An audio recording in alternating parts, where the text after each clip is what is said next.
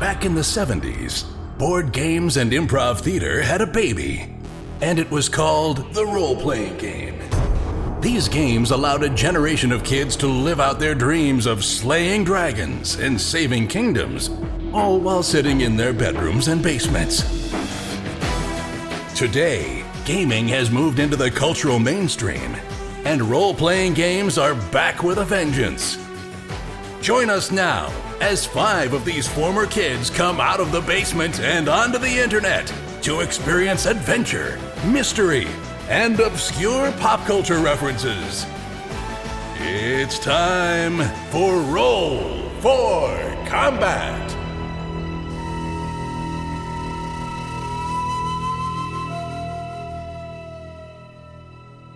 Hey there, welcome to Roll for Combat. I'm your host, Steven Glicker, and this is the PaizoCon 2018 question and answer session in which we answered questions. In addition, we had Order of the Amber Die join us, and the questions were asked by none other than Jefferson J. Thacker, also known as Param, from the No Direction podcast. So we had no idea what Param was going to ask us ahead of time. This was kind of done off the cuff. And this was done before we ran the Starfinder Pathfinder crossover, which I already posted a few weeks ago. I sort of separated it out. This is the question and answer section, and where both of us are asked questions by Param. And you can find out things like, why we don't have a healer on our show. And you can find out the time that the Order of the Amber Die was playing so hard that they actually all had to go to the hospital. But with that, let's get right into the interview.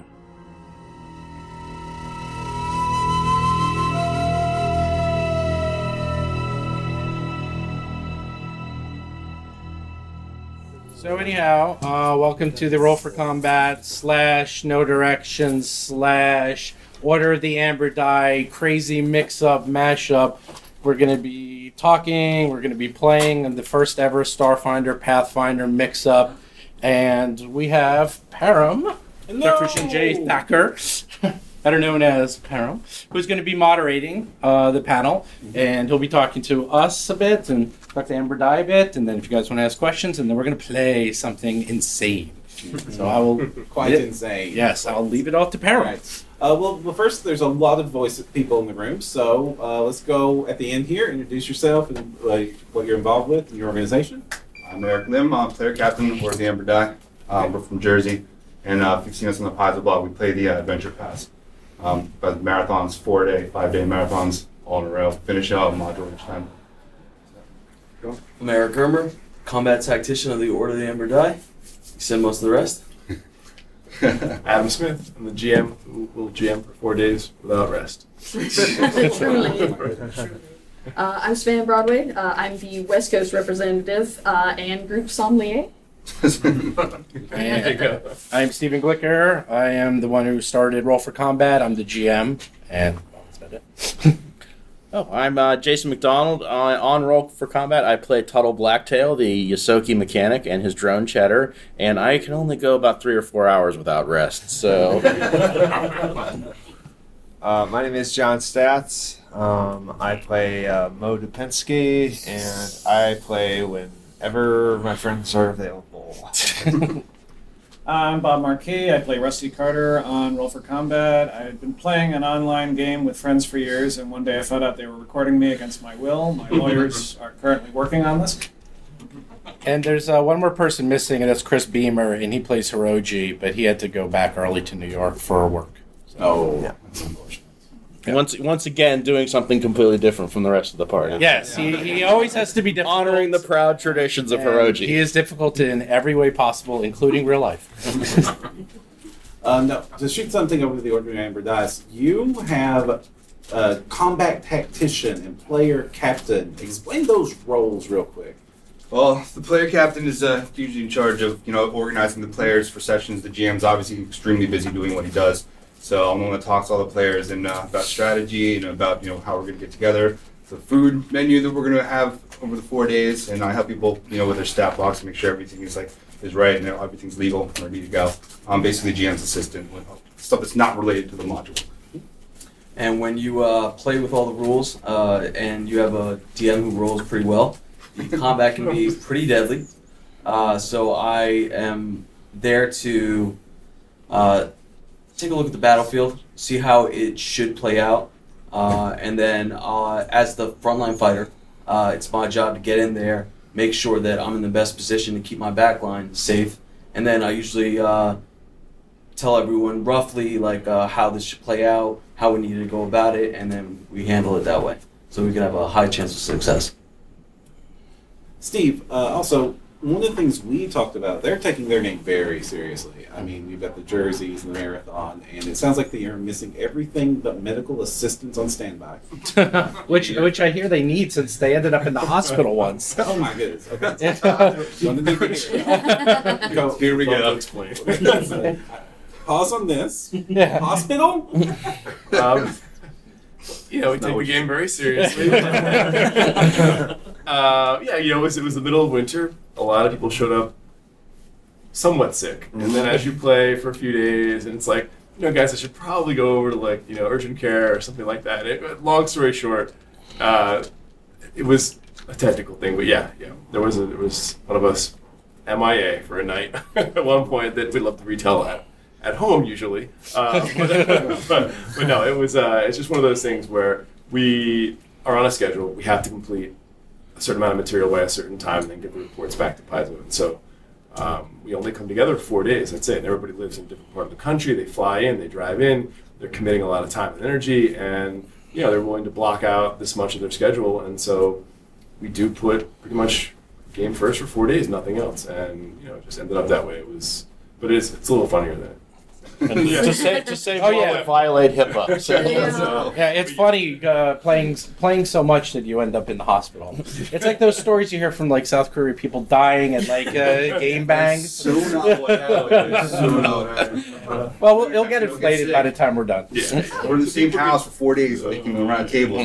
Stuff that's contagious goes around. That's If you're in the hospital, you get no experience or loot. Oh, we actually were going to bring the game there. No way. They did a visitor policy that was that. But, oh God. So what are you gonna say? So I was going to say, Steve, you were telling me you also take the game very seriously. You're a very rules stickler when it comes to how the game plays out.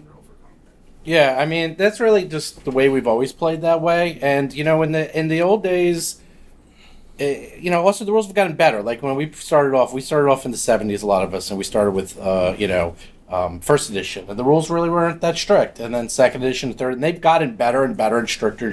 And now we have online ways to look things up. So someone doesn't have to dig through a book for half an hour. We could just Google it and it comes up in seconds. Or we have, apps or Hero Lab.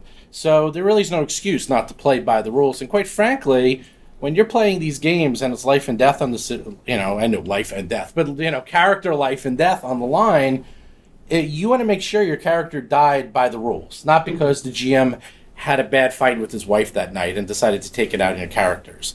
And we've had issues. There was a couple of years ago, Chris isn't here to defend himself, but we had...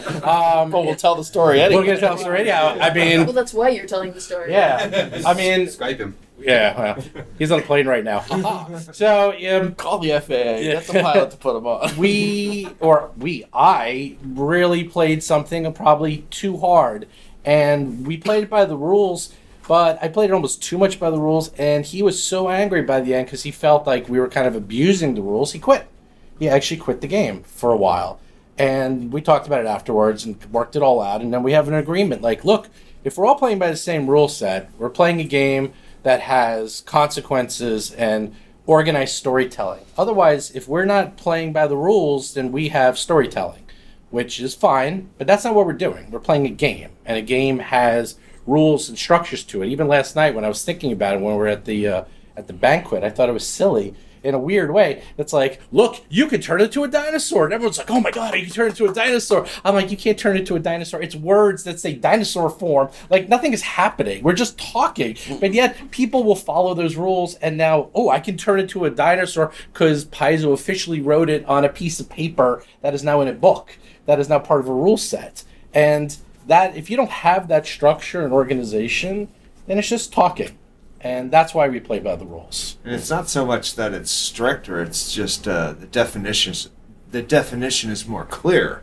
You know, we're actually closer together on a common ground with whatever concept we're wrestling over. So it's not rules for the sake of rules, but just being closer on the same page with what's going on in our brains. Yeah. And also, quite frankly, we started doing Starfinder Society play, and then you have to play by the rules. In fact, that's the whole thing about Society, and I've had issues not even with my game. I mean, some of our moderators are here, and they know this. It's like people are asked to do things, and we talk about this, and they say, no, it's not in the rules. You are not the bad guy. People get angry, and I'm like, look, we're not the bad guy. Paizo's the bad guy. Yellow Paizo. I mean, we aren't set in charge of these rules. Like, it's actually, without rules, organized play wouldn't exist. And without rules, we could just be sitting around telling stories and making up stories rather than spending hundreds and thousands of dollars on products. So that's what they're there for. I think it's important to add that, there is no one right way to play the game. This is just how these two groups choose to play it. That's true. And that, we get enjoyment out of employing the full rule set, or we have, kind of always done it that way. And I think that's what kind of the two of us have in common. I think an individual table has to be fair and consistent, though. I think you have to stay consistent to what you, as a table, have decided, though. That's the piece that, whatever you and the group say, this is how we want to play, then you stick to that. You don't go off into the weeds and changing things halfway through, because you want, when you go into a fight, you want to know what the consequences are and what the chances of success are. And as long as everyone's on the same page as what those are, then that's how you have a game that people want to keep participating in. Now, one of the things that is interesting about these two groups specifically together is you both faced the same problem of wanting to play together. Both of your groups are scattered to the 5 wins, 7 wins. I forget how that analogy goes because I'm terrible at it. You got Four. That seems 36 wins. That seems a criminally low amount of points. But you have found ways to come together. First, which one of these two do you think is more intense? And have you ever thought about switching places on how you organize? Wow. Well, they're more intense. They win. They're more intense. You win. That's easy. We're sitting in our PJs, drinking beverages. You're eating potato chips into the mic. I usually have 1 or 2 dogs on my legs while I'm playing. I know, exactly. And we are like, oh, when do you want to play? Next week? Oh, I have something on Tuesday. How about Wednesday? Oh, okay, Wednesday. That's how we play. They have to schedule a year of their lives and make sure you can commit your vacation schedules over playing games. So, are we ever going to do what they do? The answer is no. We will. We will probably never do that. This was the first time, although Chris isn't here, that we were together in 15 years. We used to all live, except for Jason, in Manhattan, but Jason used to come to New York a lot, and so we would play. Most of us together, and Jason would pop in and play like NPCs and help us out. And we played all the time, but then as we get older, we've been scattered to the 4 wins, and we're all over the place. 891 wins. We're scattered all over the globe. And, I picked up a VTT and online about D20 Pro about 10 years ago because I was upset. I'd have to go into the city to play. It was hard for me. It was hard for Chris. It was easy for Bob because he lived in Manhattan at the time. And Seth, who was our DM at the time. And, that was easy. But then I'm like, let me try this thing. And I'm computer savvy, so we figured it out. It worked out real well. And it's only grown from there. And, for us, this is how we almost prefer to play at this time. It's kind of weird. I actually wish I could play the way you guys did. And I want to try to at least be an NPC in one of your games just to see it, for fun. But we probably could never do it. For the record, while I was in Manhattan being cool and central, I was still in my pajamas and still eating potato chips into the mic. I just want to make that clear. But why do you guys do that? As far as why do we do what we do? Yeah. Why are you insane? Come off as pretty sane people. Well, I think the common thread in the order is that we have a huge passion for the game. Everybody in the order, this is what they live for. They've always, going back, we're 31 years together. So, we always have kept an active membership of about 10 to 15 players, and then people over the years will deactivate, and then kind of reactive if they move away, or maybe like they deploy or whatever happens. Children, marriage, a lot of things change, and we'll kind of adjust our membership. But we've just been together. Some of us are the original founders, all the way back to '87. So I mean, there's always been this passion for it, and then I think just a combination of that and then our willingness to play long hours, and that is really conducive to getting the group together. People are willing to drive or fly a much further distance to play for 4 days, and it's actually almost like a whole year of play in that one weekend, and so that's how we kept the group together for a long time. We were spread out initially. And I'm sure he doesn't want to toot his own horn, but part of the reason why people are willing to come together is because the game that he provides is that good. I mean, I can't speak for how good the actual play experience, because I've never had the honor of being while you're GM, but just from the props and the presentation and the panache and just the dedication you've shown through your Patreon and through your Facebook and through your website and the Paizo blog post, it is clear that you guys don't take a second-class experience at all.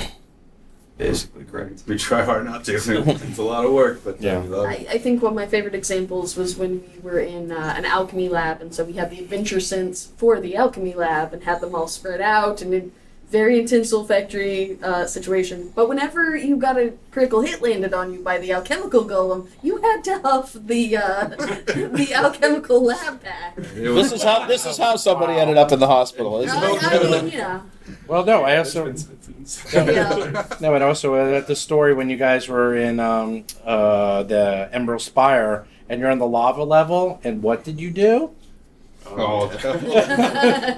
So each level had a theme. I mean, you had the water level. So the lava level, it was July, late July, New Jersey summer. We turned the air off. It got hot. Actually, that was the hardest level because I don't mind playing it. It's really cold. We did actually polymer snow once. Yeah, I was gonna say. Yeah, so we stood in snow. Took 2 days to clean up, by the way. Oh yeah, we created 6 inches of snow for part 4 of Giant Slayer and stood in it for 4 days and cranked the air down. It's like 62 degrees in there. But that one much harder when it's hot, and so we felt the heat. We turned on red lights and played with just a red. Everything was just, it felt like you were in lava for whole night. I think. Yeah, we were. Did any of the miniatures melt to the back mats? No, we were glad we had the flip mats because he usually draws the maps. And with this, I mean, I probably would have ruined his maps from leaning over the table because I was just drenched. I can't see my character. It was so bad. I'm just waiting for it when you guys actually have your characters get hit. That you start hitting them with paint sticks, or you're like, oh, we take damage. Here we go. We like immersion, but that's a little. A little too much. A little too much. We have a guy right now wearing a fish mask at the table. He's playing the Lokata, the Ranger from Aslan. That was the rule. If you're playing that live NPC, then you have to wear the fish mask. So it sounds like that all the time. The role playing is really hard to come across. Okay. No, I'm not wearing a fish mask. I see that look in your eyes. No, that's not happening. No, it's gonna be a mouse mask. Even better. Of course, there we go. I'm 300 miles away. I can just tell you I'm wearing a mouse mask. I'm gonna call up your kids. Photoshop a face rig. We can make this happen. Put tape over the camera if I have to. No. Now, on this side of things, it's a different amount of coordination. So what goes into getting the live play set up? I know it's not trivial. It's definitely more involved than your average go-to game. And I'm biased in saying this. For me or for him? Oh, for you. Oh, to set this up? We have organization. Oh, no, we have technical. Yeah. We have technical issues. Yeah, we have technical issues. But I mean, I do this for a living. I build websites, and I'm pretty technical. So, from the technical side, it took about a month. It took about a month for me to figure out a real good way to do this. Of a combination of we play on D20 Pro. I've tried them all. I've done Fantasy Grounds. I've done D20 Pro. I've done Roll20. They all have pluses and minuses. I like D20 Pro the most. I'm also very good friends with the developer, and I've been working very closely with him to get Starfinder into the rules. and we actually even help him. Actually, Jason and I just last week helped him debug some issues with the code. So he's been really, really helpful. Yeah, way to tell everybody about my shitty computer. Yeah, so yeah, it's Jason's fault. So, and then to record, there's a lot out there. I mean, we actually use Discord. The secret is Discord, Skype, pretty much all of them are more or less the same quality. They all record the same bit rate, and they're all about the same quality. Discord has a way that you can actually sync and record separate tracks, and that's the secret. You got to have everyone in a separate track so you can balance it and also take out all the ifs and things like that, and take out background noise. There is another one that I also recommend, which is Mumble, which I recommend you. Mumble is a little bit easier to use. The way I do it is actually fairly complex, and I don't recommend it for most people. So, because I'm nuts, but that's how I do it. And then actually to do sound effects, this computer actually is also playing, and it does nothing but play sound effects. So I basically have like 2 or 3 slave computers that do sound effects and take care of other things in the background. And then I have my computer, and I have a desk about this big, by the way. So I have all these computers, and then we record it, and then I have a backup, of course, because twice already it has failed, and thank God I had the backup. Otherwise, I would have had 2 hours of nothing. And then I go into post and sort of put it all together. So there's really all the work's on you. Yes, I do all the work. Actually, the follow-up is yes. The answer is, in fact, Steve set up all of the technical details. I'm not saying this actually to compliment him, but he made it extremely easy for players to... All we need to do is sit at our computer with an okay microphone. How many we can play. How many microphones have you bought for this? Well, I bought a lot, but I found that the really good mics, like the Yeti mics, are too good. And they're actually too good for our environment. It's like, like we can't, a lot of us have dogs, a lot of us have kids. I'm in an office and we're playing in the middle of the night. So those microphones will pick up every single sound. So we actually have a mic that is directional USB, but high quality. And we actually all use the same mod mic. It's a mod mic. It's very high quality and it's cheap. It's only like $60. And it has the perfect combination of being very high quality, yet not too expensive, and will work on any computer. And the mic comes off so you can take it and move it to any computer you want. So. I would add there's one challenge from the player side, which is when you're not at a table, you don't have those like cues that someone else is going to talk. So kind of developing that sense of, particularly, combat has a flow, and whoever's got the conch shells in the one talking. But in non-combat in particular, there's a little tendency to overtalk, and Steve can take some of that out with the tools. But you gotta have that extra second where you kind of try to not step over each other, and you know how to back off. You kind of develop a sense of when to back off and let someone else talk, because that was tricky in the first couple episodes, because I really became aware of that in the first couple episodes. Like, oh, geez, I'm talking over people all the time. I need to shut up. Wait, there are times I'm supposed to shut up? Yes. Stop talking. When did that happen? Always. Something both of your groups have in common is that now you're gaming in the public spotlight. You're both featured on social media, occasional, more than occasional, sometimes Paizo attention. You're at giving a convention here, this panel here live. Has that changed how you game, and that you think that's affected the actual games themselves? I'll let order. You guys go first. Yeah, I would say absolutely. It's in the sense of even actually, just to reference the combat tactician role, or things like where a player is responsible for helping the team be on point with their combat, because the whole community is watching. So if you die, you're going to go on the Paizo blog. Everybody's going to see it. And the first couple times that happened, it was like, you realize, oh man, okay. And then the pressure becomes, it's kind of a different feel. Even from the moment you start a session and you realize, okay, everything that's happening here is going to be going out.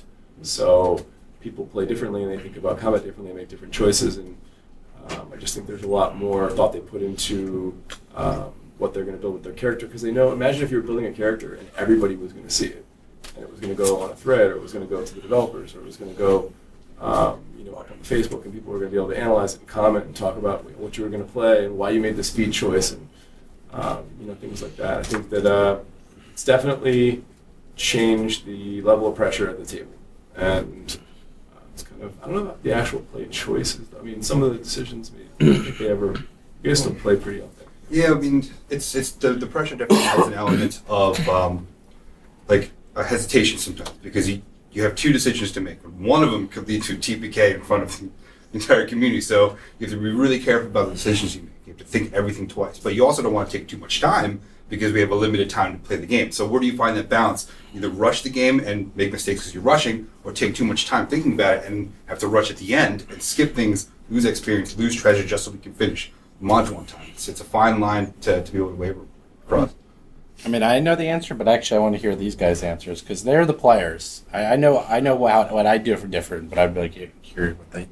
Well, I mean, first I swear less, or try not to swear at all. I mean, you never know who's going to be listening. And there's a little bit more of a need to be on and to, have some energy. Because, I mean, when we're just playing for ourselves, if you kind of drift off a little and you start checking email for work for a few seconds between rounds and miss your turn, you can get away with that. That's happened. Actually, I've fallen asleep during a session. He once fell asleep. Before we were doing Roll for Combat, I actually fell asleep during we were actually there. We're like, Jason, and we actually heard snoring. It was also before push to talk, so yeah. So, I mean, there's a little bit, you are aware of the fact that, the conversation and the interaction is the engine that makes this go, and you got to make sure you got to push yourself to be involved in it. And I think that is a little more there than when you're a little more aware of it than we were when we were just screwing around playing for fun. For me, probably the swearing. There's a lot less swearing, particularly actually not so much. Well, swearing a little bit, but just insulting. We usually insult each other a lot more. We're pretty, we just shut your mouth. You're a child, and you will speak when you're spoken to. How about that? That's kind of the flow. And when you don't know us and how we talk to each other and goof around, it comes off as a little bit, too caustic. And frankly, it would be too long if we kept all that in there. So, but actually, I don't really change anything else. I purposely don't listen to the show, so it doesn't change my behavior. I'm not performing. I'm playing as I normally play otherwise. So. Well, and that's the point with me. Honestly, I think I was the last one that Steve talked into actually being part of this, because whatever, I want to make a dumb joke to my friends, that's fine. I'm not an actor. I'm not a performer. I'm remarkably self-conscious of the fact that there is a microphone that's actually recording this, which may mean I act like more of a jerk, or I don't talk as much, or talk more, and I have no idea. I just feel a certain level of self-consciousness, because this is not my background in any way. Insulting you all, that was normal. Yes. Well, you're good at that. When are you all going to learn how to play, by the way? And we can say pretty confidently that Chris in real life is Chris on the show. Oh yeah. Chris is hasn't changed. That is Chris. Yeah, that's it. He's exactly the same. Yeah. I mean, the only thing I would say is that if anything, we're better players, and we play tighter and looser at the same time. Doesn't make any sense. But I mean by tighter is that we definitely play like more goal oriented, and we don't go off on tangents as much. Oh yeah. And we definitely try to look up and get the rules right fast. Even though I can cut it out if we have to look something up for 5-10 minutes, we try to get the rules right quickly, so that we can just keep going. And the other thing is that we, and Param knows this better than anyone, we do not make optimized characters or play optimally in any way, shape, or form.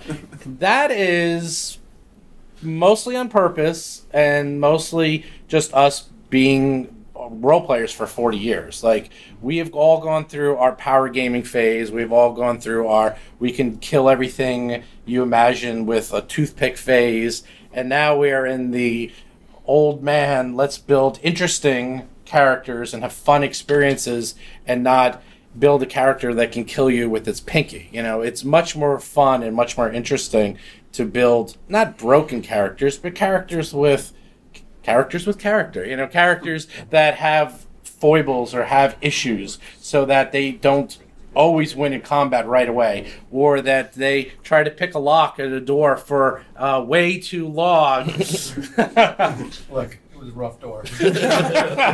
And he's still being made fun of to this day, and he will forever. And we're getting a T-shirt made, and it's going to be of a door, by the way. So, but that makes more fun, though. It's like we're not going to be no rules, all fun. But if you wanted to listen to a podcast of us just winning, that's boring. Who wants to listen to that? Well, it's also always more interesting just if the characters have genuine motivations of their own outside of the players. Role-playing, particularly Dungeons & Dragons history, is a collaborative art form. There is a world that's created that the DM is running, and then the characters will make their own decisions through it to get different ends and different outcomes. That's fun. Do you find that as GMs, the two GMs here, how does that affect how you're preparing and running the game, knowing that thousands of eyes are on it? Yeah, it definitely affects it. I was already doing a lot. I think that's kind of how this got started for us anyway, was that I was already putting a lot into it so that when people started seeing the game for the first time, it was like, hey, all right, do more of that, or hey, can we get this on the blog and show this off? And it's like, yeah, actually, that's, it's a lot of work. So I think it only added to that now. So it's almost become, we call it OAD life, but it's almost become, it is a lifestyle. We're constantly prepping and constantly thinking about the game because you know that you're just trying to provide the community with something and try to help the game. And this has always been our mission from the beginning, to try to just help the game evolve, that everybody's played a role in getting the game here, whether they be developer, designer, author, player, GM. And so, you're just one person in this, 5-decade-long story now. And it's definitely it's added to it knowing there's a lot of eyes on it, and it just makes you put more time into it. It's motivating. Believe it or not, this sounds weird, but I didn't really change that much. I've been using D20 Pro for about 10 years now. I can get an entire Adventure Path module in about 3 hours into it. The biggest issue now is what I do probably more, and one of the reasons I wanted to do Starfinder versus Pathfinder is that I want to make sure I always prepare the module way ahead, and then obviously read it multiple times. I print out all the pages, take notes on how things are going to work out, especially with the monsters. But the day before, the day of the session, I'll actually go through each encounter to make sure I understand the rules so that I don't have to look anything up. I also pre-open on, I have multiple monitors, so I'll open up on the monitors all the special attacks and rules so that I have it at my fingertips, so I don't have to look anything up. I was mostly doing that before, but now I really, really prepare as much as possible so we can just keep it going. But that's about it. That's really the only main difference, I'd say. So how did you two groups come together? We live near each other. Yeah. Well, I wrote Order a couple of months ago, maybe like half a year ago, or maybe even a year ago. I wanted to see them last year at PaizoCon because I was following you guys. We did the Emerald Spire, and then I read your PDF, and I was like, oh my god, this is great. At first I was impressed that you did the whole thing and your notes and like how you wrote it out, and it was really helpful. And even this was a mistake, and it was really, really helpful. And I wrote them a few times. And they said we should get together, and I can never get together with them ever. It was like for whatever reason it never worked out because I was always busy when they were together because I have kids. So usually when they're together, it's during holidays, and I'm usually like doing something with my kids. So finally, a few months ago, it worked out. Finally, the first time that I can go see them, I went to go see Adam's secret lair that no one knows about, and was able to meet Adam and Eric, and we hit it off. Our groups are very similar. It's kind of scary how similar we are. We just found out today we both took 3 years of Latin. Adam, we do have a lot of weird things in common. So, and then I felt bad that they didn't make it to PaizoCon, and I said, you guys should come, and I helped them, and you guys can share a session with us, and that kind of just went from there. We feel worse about not making it than you do, trust me. Yeah. Mother Nature shut us down hard. Yeah. And then, I've been talking to Eric about this. It's like our groups are really scary similar, even though we play differently. Like, we play the same way. We both play Adventure Paths, he and I both only play published adventures. We don't write our own. We both play by the rules. We both have groups that have been playing together for 25 plus years. We both played a lot of material. Too. Yeah, that's one yeah. thing that We played a lot of material, and we just had so much in common. It was like kind of, it was just funny. So you guys have maybe just from being at conventions and talking to fans and things like that, and people in the community, a good number of published adventures would be 50, 75, in a lifetime. And so we were able to connect right away over just the amount of material and, how many, you played that? Oh, yeah, back. Yeah, sometimes it was 20 years ago, but yeah, we were able to right away connect on that too. So this is a thing. What has attracted your groups to playing published material as opposed to writing your own material or a custom homebrew? For me, it's almost like reading a novel versus writing your own. Mm-hmm. Sometimes it's a lot more difficult to come up with something, but sometimes it's also there's some masterpieces out there. There's some really, really good work, and for us to say we don't want to do any of those, no matter how good they're, we're going to write our own and try to be as good as them. That's a different kind of challenge. We wanted to see what was out there, and to play the best modules, to play the best authors out there. Gygax, all those guys. They were great. So we want to play as much of that stuff as possible. It's better than I can do myself, obviously. So. For me, I grew up with modules. That was a big part of our childhood, was growing up with modules and playing them. It was a group experience of playing Tomb of Horrors or White Plume Mountain or Borderlands, any of those. Like, everyone did it. So it was expected as a kid in the 80s to play modules. And quite frankly, when Dungeon Magazine came out, those are some of the best adventures I've ever read in my whole life. Why do I need to write anything? Seriously, these are people who are getting paid. They're professional dungeon makers who do this for a living. Maybe I can do better than them. I could also, direct my own movie or make my own TV shows. I'm sure they're not going to be better than what's out there. So, yeah, okay. You know what I mean. And I think there's also at this stage in our lives, it's a practicality and time management thing. Do we really want to shut down the campaign for 3 weeks while you write some more stuff, or do we want to? There's all this material out there that's great material. Let's just play it and let's get in there and play it. We get 3 hours a week. Let's get to it. Excellent. Well, we have people like Jason Keeley, who wrote a great adventure. What? Oh, looking for the other Jason Keeley. I know. Well, you figure there's 24 hours in a day, right, for every GM out there. Yeah. So they have to decide how they want to spend it. Do you want to put your time into writing an adventure? Do you want to put it into? I've always put it into immersion. So do you want to put it into working on the encounters? Do you want to put it into developing new dialogue? You have to decide. And there's only so much time to work with. Every GM will sort of adjust their prep a different way, and that's going to be the final product that they present. So for us, it's always been immersion. I'd rather have a published adventure and then up the level of immersion and spend hours thinking about what backdrop we're going to have.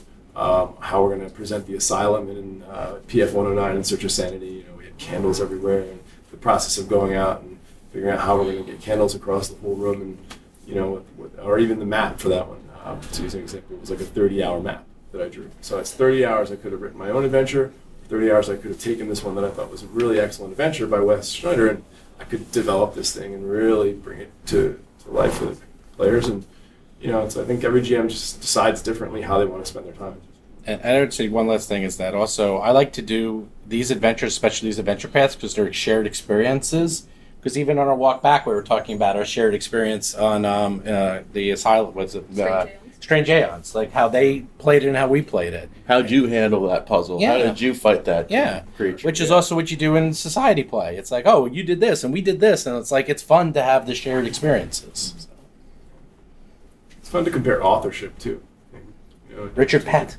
My favorite. Every author is different, and they provide different. I think Paizo put so much effort into the development of these paths, and the work is already there. It's been done by an incredible team. You don't really need to, if you want, spend all this time trying to develop your own. You can just put your time into bringing this thing to life and see what that's like, and see if it works out.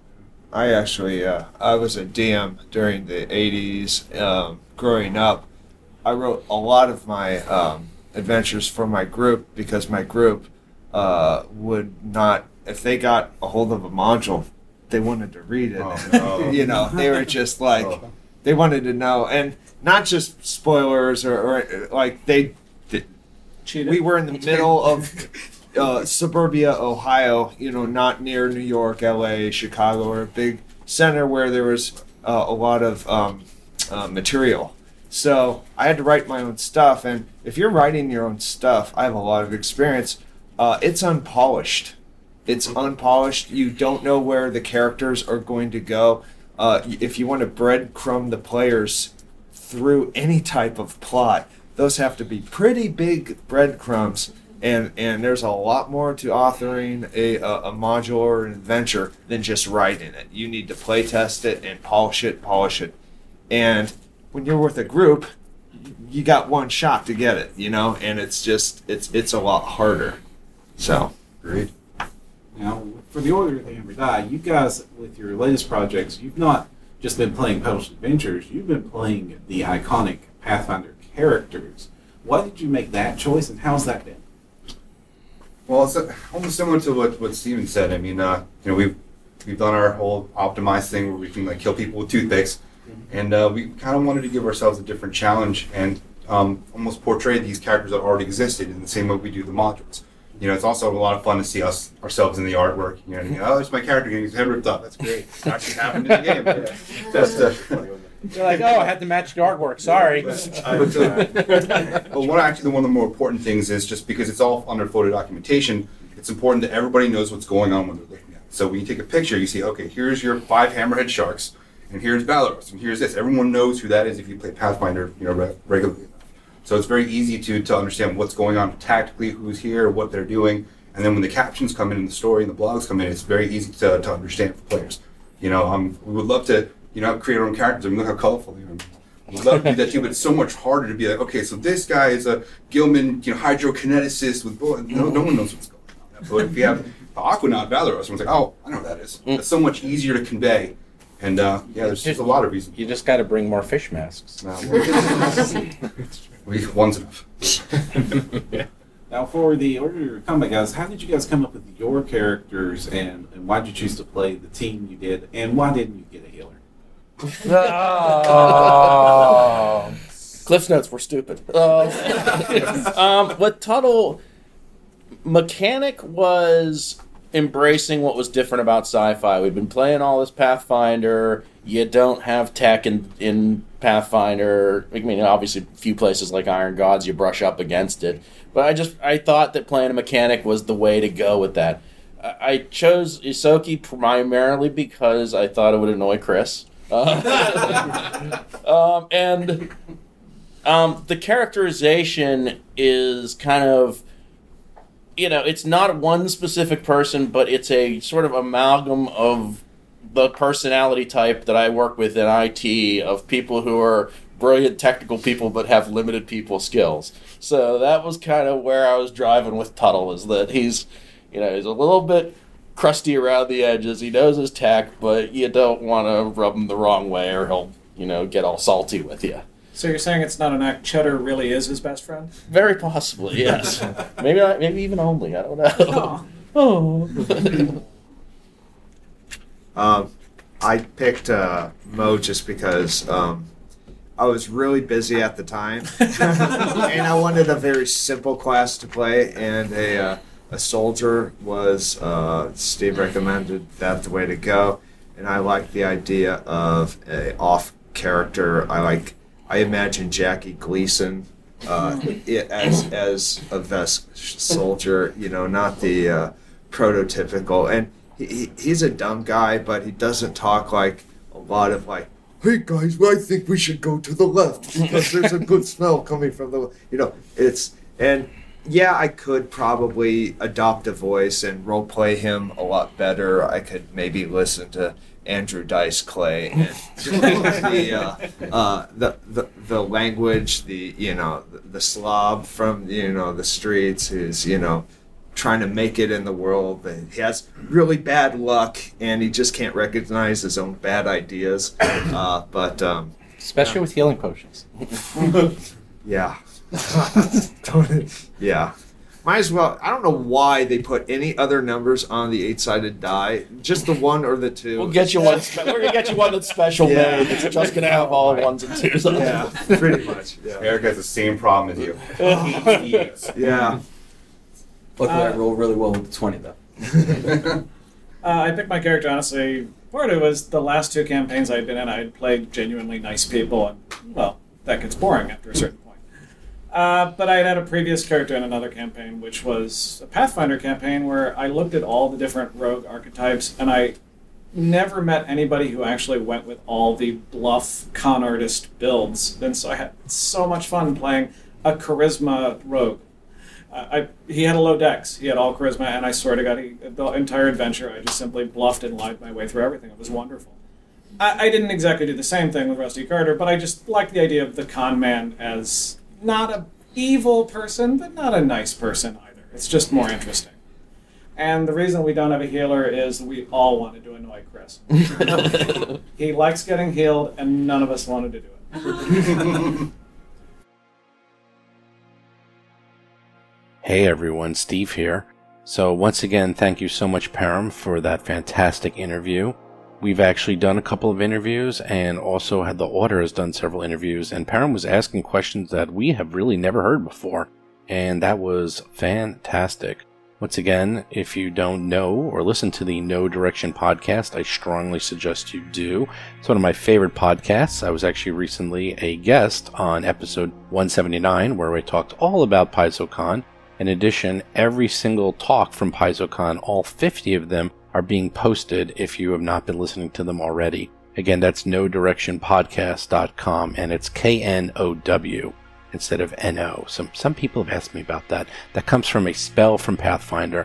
They cover Pathfinder, Starfinder, everything Paizo related. You can get your fill there. As for the Order, that's one of the first times they've ever been recorded, if not the first time. They do everything kind of in private, so that's one of the rare instances you'll actually get to hear them in public.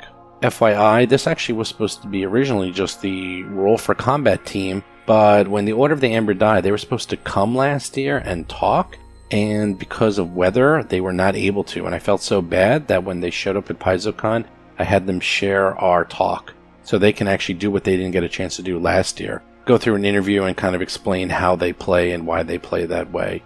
Also, don't forget, do check out our crossplay where we have Pathfinder, Starfinder, Adventure, where the Roll for Combat guys play Starfinder characters, the Order of the Amber Die play Pathfinder Iconics, and I write a crazy adventure and put them through that. You can find that on our podcast, or if you wait a few more weeks, it will show up on the No Direction podcast. Other than that, do check out the rest of the Roll for Combat podcasts, where we're going through the Dead Sun Adventure Paths, as well as Starfinder Society, and we will be starting some Pathfinder playtest materials in the very near future.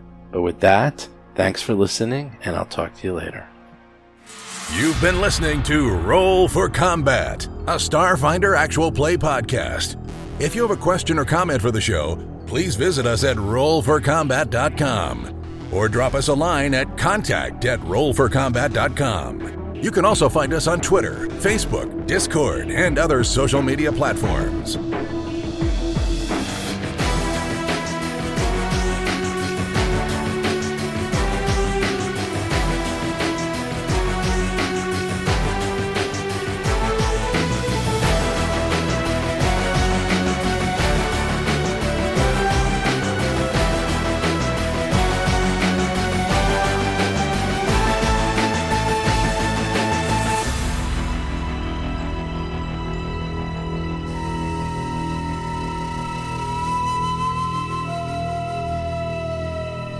You've been listening to Roll for Combat. Until next week, always remember that you can't spell slaughter without laughter.